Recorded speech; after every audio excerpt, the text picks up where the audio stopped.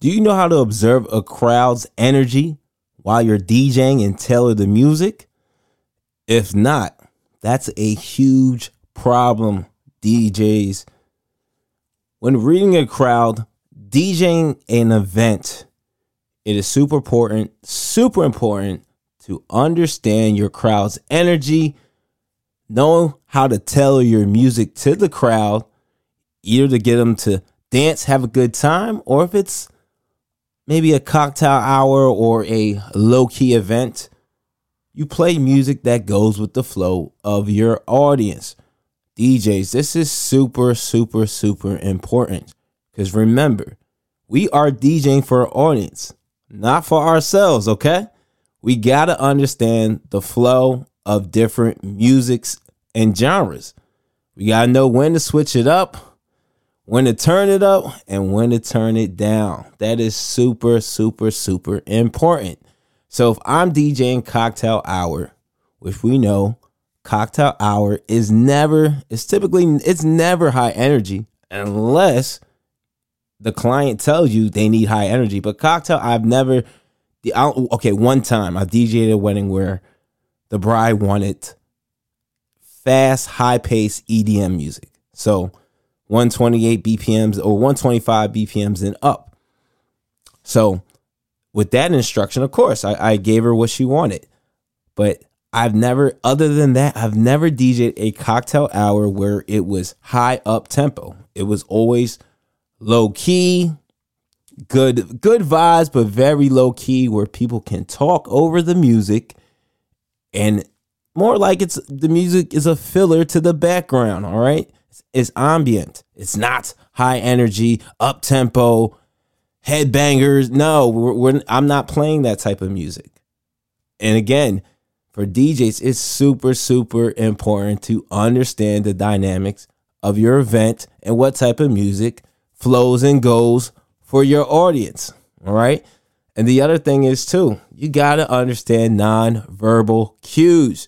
You got to recognize signals from your audience when to adjust. All right. You might have a party like it's December. So many holiday parties I have DJs from this year, last year, years and years. Every holiday party I have DJ'd, I never ramp up tempo in the very beginning. That's not the vibe, unless maybe it's a 2-hour event or hour and 30 minutes. But typically with the holiday parties, especially during Christmas season, it's upbeat Christmas music, not party Christmas music, but more upbeat, not music that will put people to sleep. And then I ramp it up with upbeat, up-tempo music that's familiar to my audience. Super important. And one other thing too, DJs, when these themes for these events, make sure you're asking your client about the vibe. Ask your client, what do they want? That will also help you read the room and know what to go into. Like, it's part of the process of reading the room, knowing what type of event you're going into, what's required, having that there, and then knowing when to switch it up.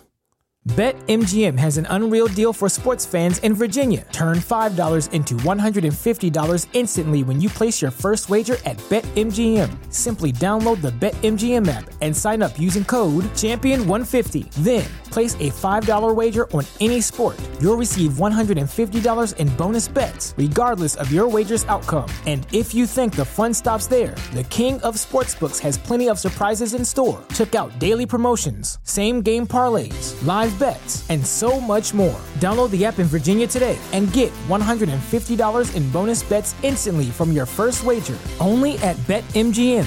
BetMGM and GameSense remind you to play responsibly. See BetMGM.com for terms. 21 plus only. Virginia only. New customer offer. Subject to eligibility requirements. Rewards are non-withdrawable bonus bets that expire in 7 days. Please gamble responsibly. Gambling problem? Call 1-800-GAMBLER. Promotional offer not available in Washington, D.C.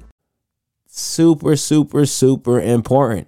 But again, back to the nonverbal cues, you got to understand them, because it will help you adjust on the fly. It will help you adjust your playlist, adjust your music.